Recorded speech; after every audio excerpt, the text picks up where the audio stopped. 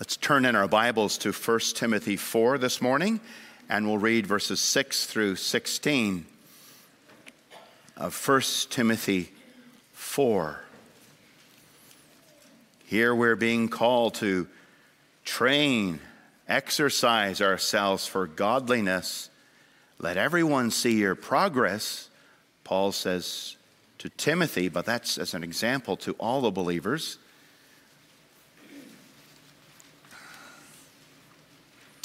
And then in that context, where our confidence lies as we train for godliness. 1 Timothy 4, 6 through 16, page 1178. Page 1178 in your pew Bibles.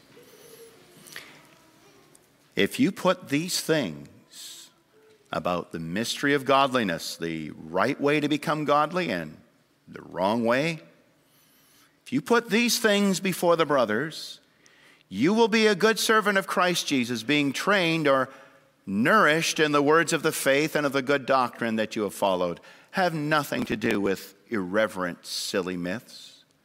Rather, gymnasium yourself for godliness.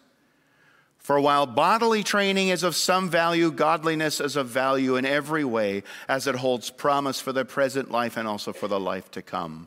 The saying is trustworthy and deserving of full acceptance.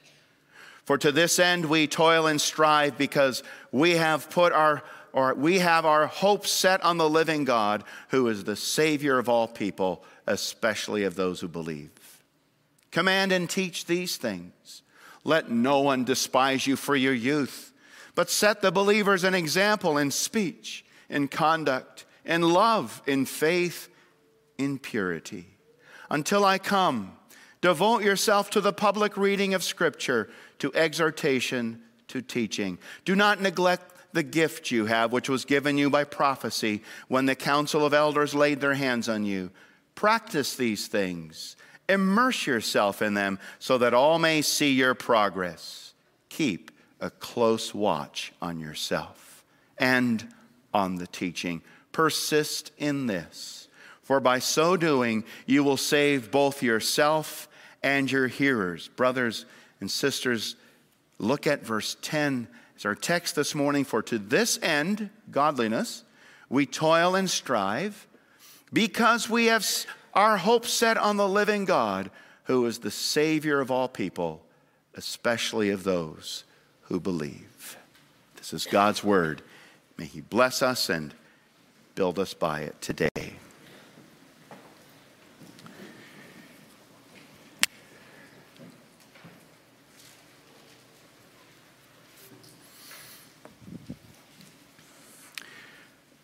Beloved brothers and sisters in our Lord Jesus Christ, we read in verse 9 that the saying is trustworthy and deserving of full acceptance. Now, what is the saying that's trustworthy and deserving of full acceptance? There's 5 of these trustworthy sayings in the pastoral epistles, 1st and 2nd Timothy and Titus.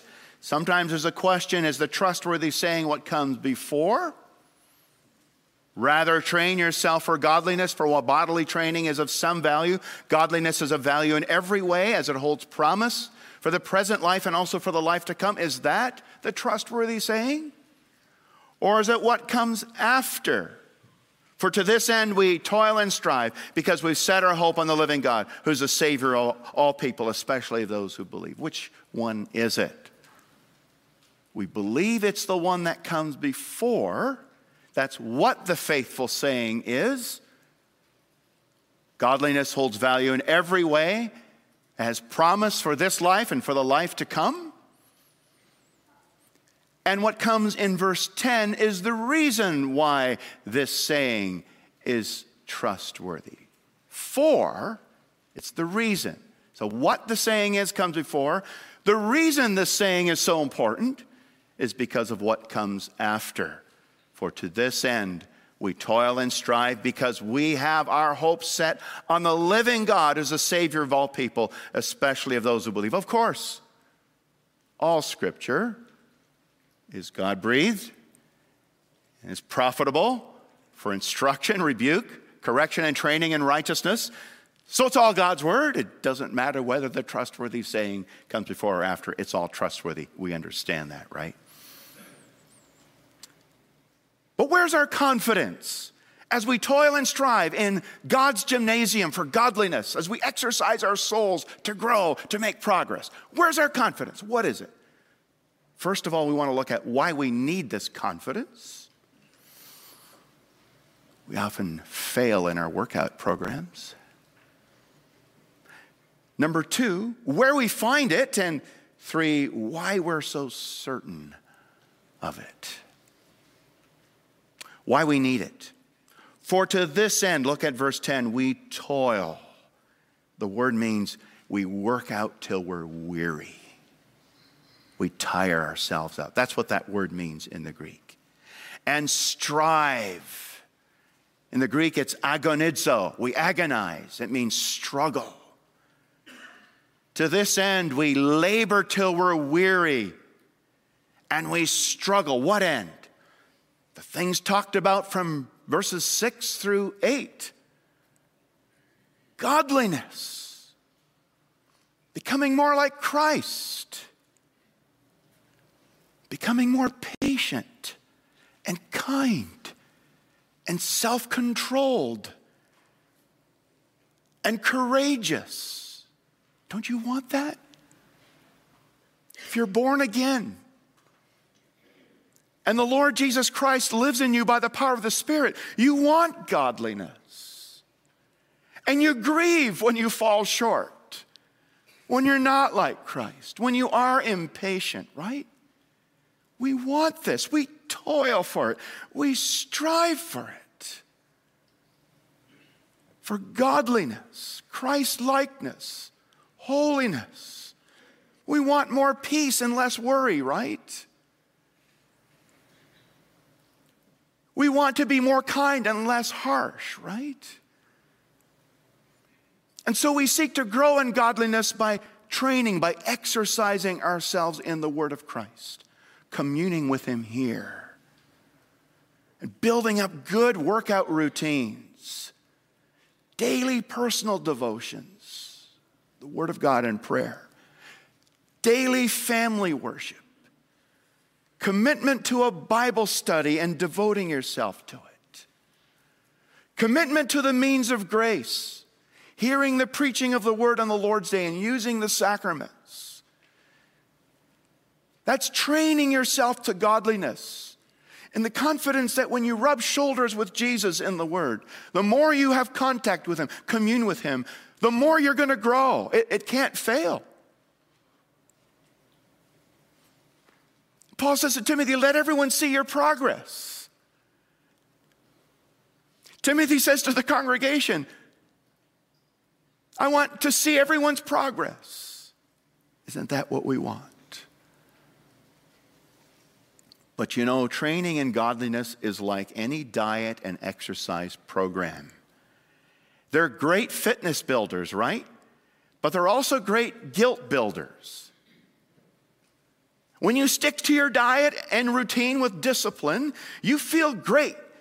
But sneak a few donuts and skip a few workouts and you feel fat and guilty. And the same is true of exercising in God's gymnasium for your soul.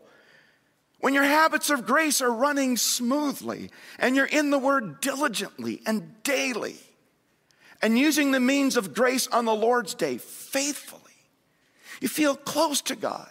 You feel strong in the Lord. But our workouts don't always run smoothly, do they? And we can go through times when we lack motivation. As David Mathis writes, Satan likes to attack at dawn.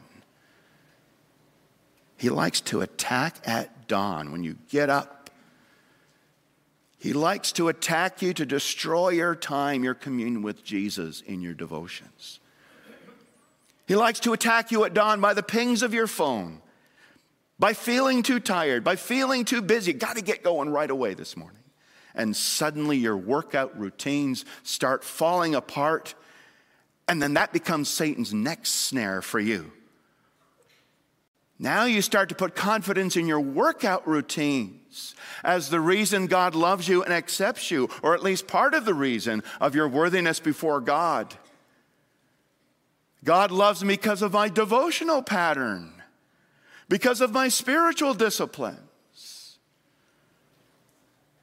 And if they fall apart, or I get weak in them, suddenly God doesn't love me or accept me fully anymore or approve of me because I'm not working out like I should be right now. And if I don't get back to it soon, God's going to start punishing me with bad things. So I decide I'm going to work harder in God's gymnasium, work out harder, so I can get back into God's good graces and get out of his bad books. And suddenly your training for godliness becomes anti-Christian, anti-Christ, anti-gospel. It becomes a form of works righteousness, where you think now God, at least in part, your worthiness before God and God's reason for loving you is how well you're doing in your routines.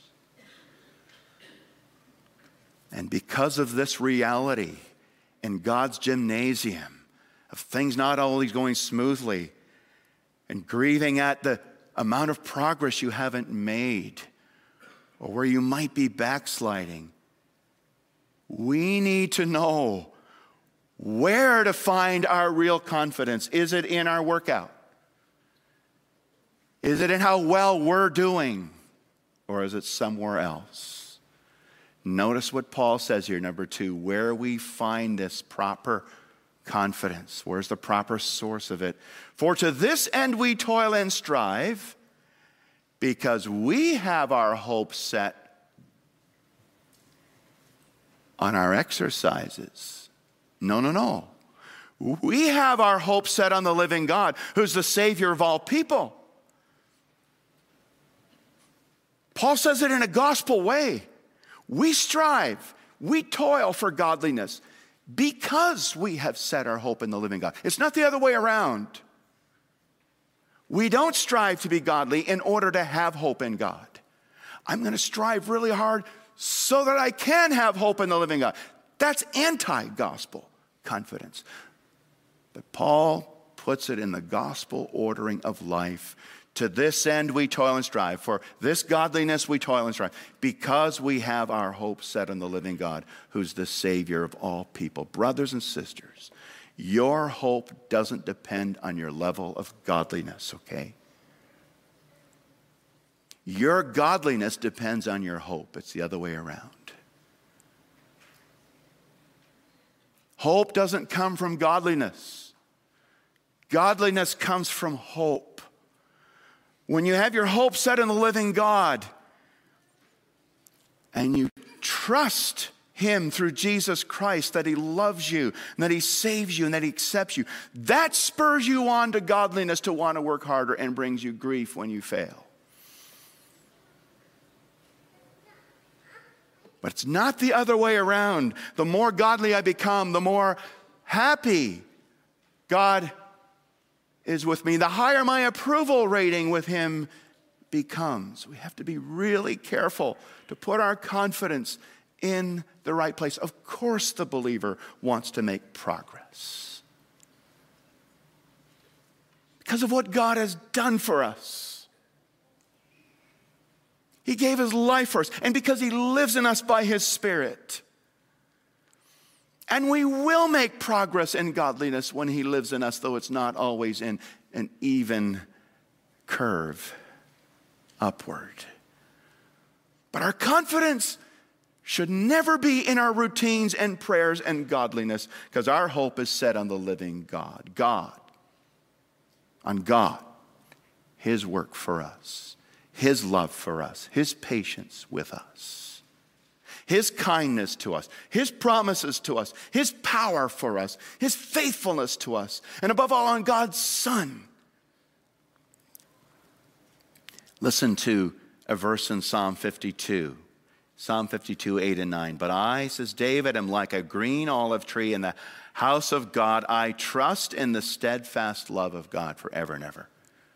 I have my hope set on the steadfast love of God.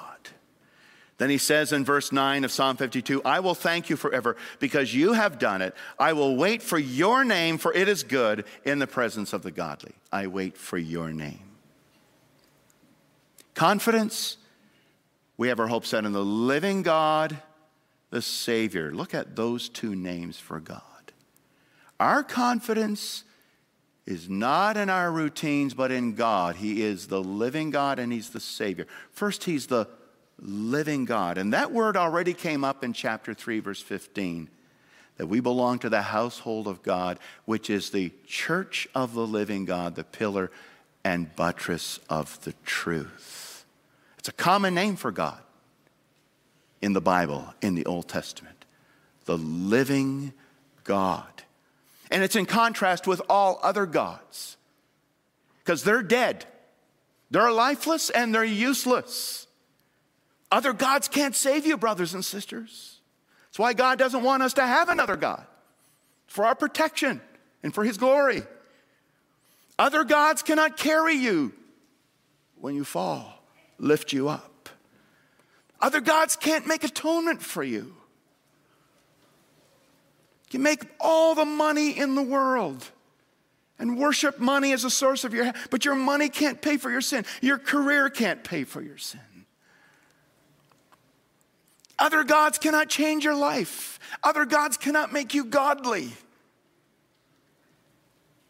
They can't give you strength when you're weak. They can't come to your side when you're lonely. They can't help you when you're tempted. Jeremiah says in chapter 10, verse 10, but the Lord is the true God. He's the living God and the everlasting King. The true God, the living God, the everlasting King. The living God, he lives forever and ever and is the fountain of life, the Levensbron.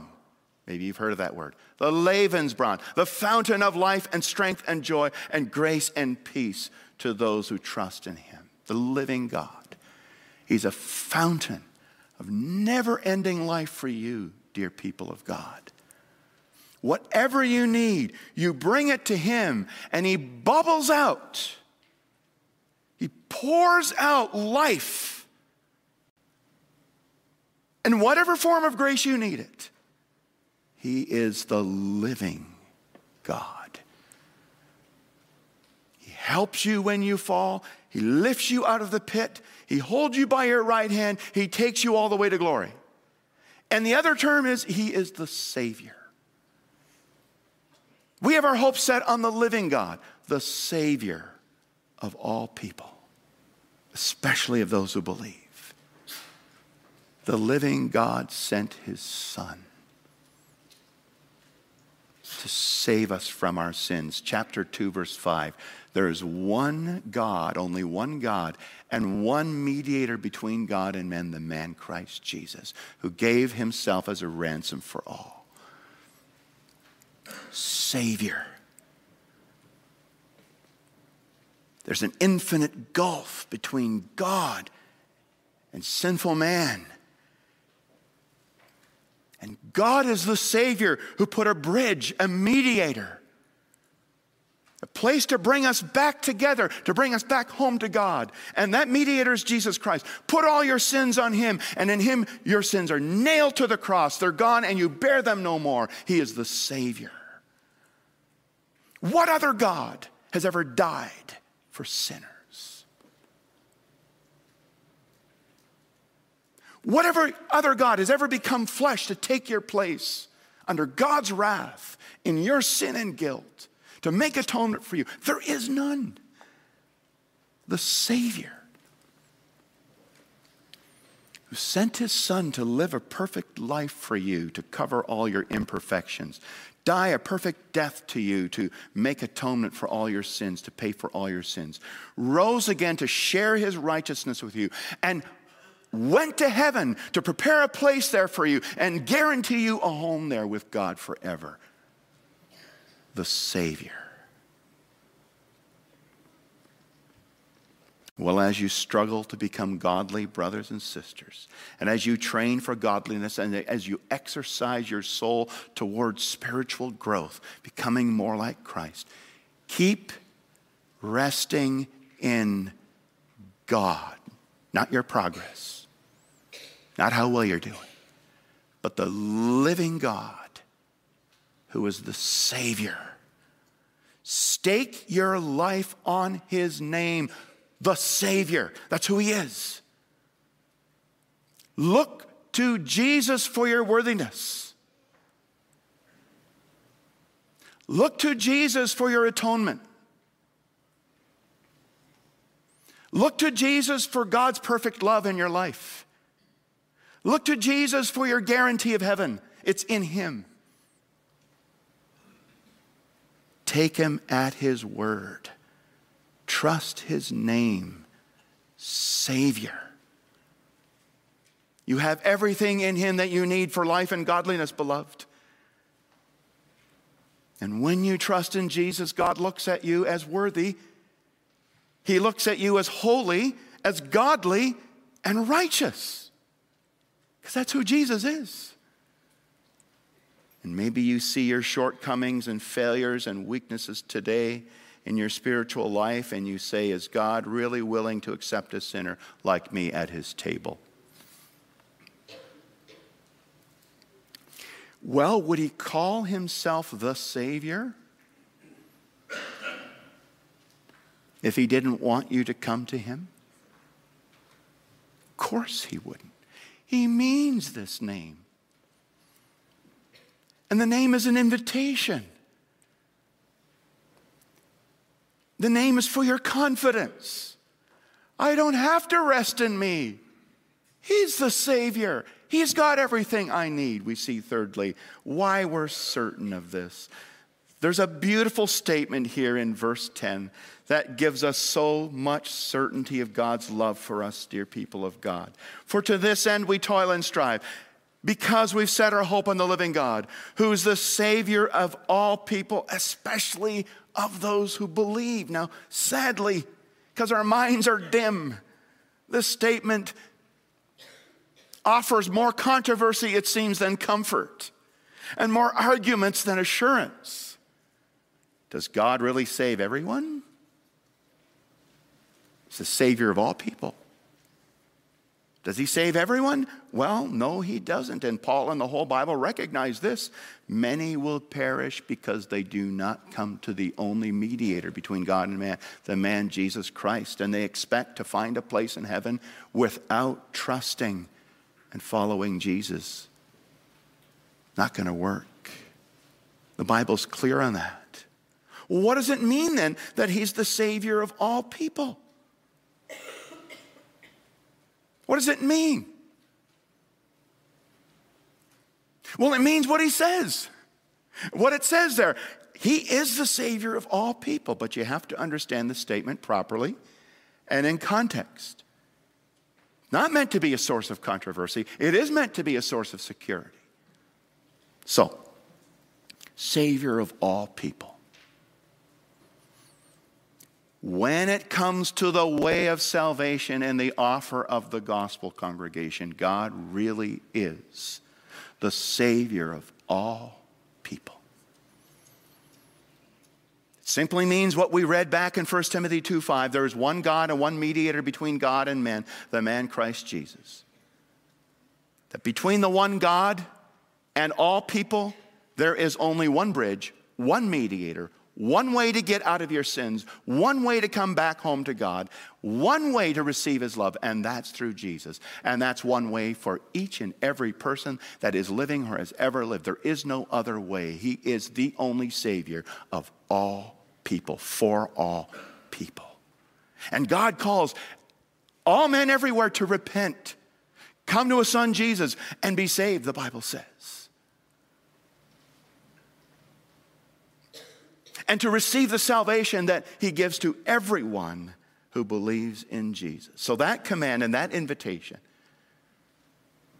comes from God, the Savior for all people.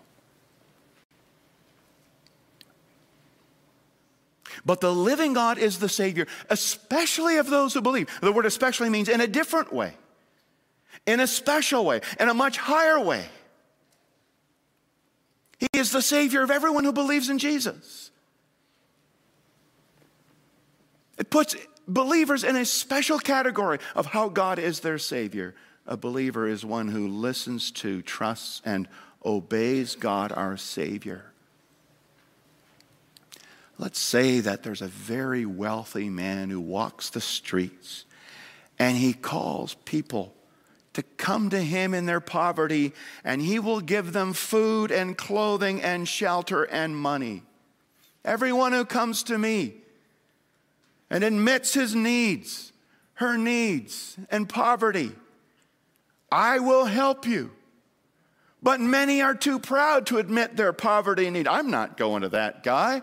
I'm not going to become a beggar.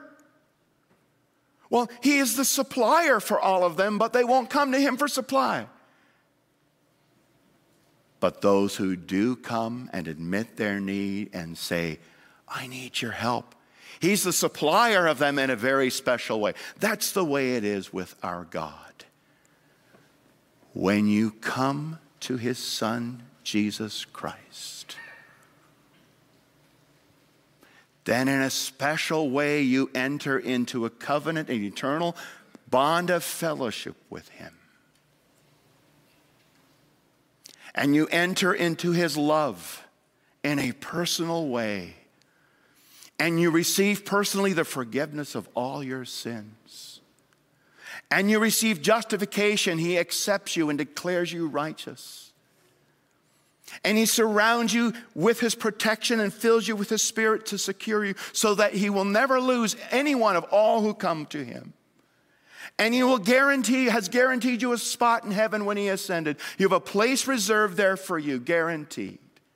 When you believe in him, he becomes your Savior in a special way, and that gives you total security. When you come to this God through Jesus Christ, he will never turn you away, and he will never let go of you, and he will forgive you and keep you all the way to the end. Jesus said that. And I will come to take you to myself, and that where I am, you may be also. That's what he wants for us. That's what he's going to do for us. Oh, that word especially. He's especially the Savior of those who believe.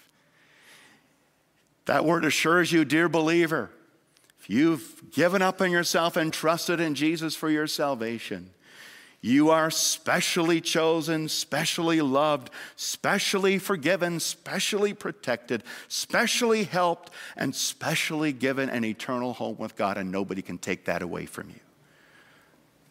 And at the table, he says to you in a special way, this is my body given for you. Your death, your guilt, your judgment, gone. This is my blood of the covenant poured out for you. Your damnation, your hell, squeezed out of Jesus, taken away from you. Heaven. He is the Savior of all people, and especially those who believe. Brothers and sisters, I don't know how far away you are, how far you are in your pathway of godliness, but I can tell you we each have a long way to go. And we all face those attacks at dawn. And none of us is as far as we could be or should be. But be confident that God loves you because of how perfect Jesus is, how godly Jesus is. And that's enough. That's enough to give you confidence to keep exercising in God's gymnasium and not to be afraid God is going to throw you out because you haven't arrived at perfection yet. Let's trust him for Jesus' sake. Amen.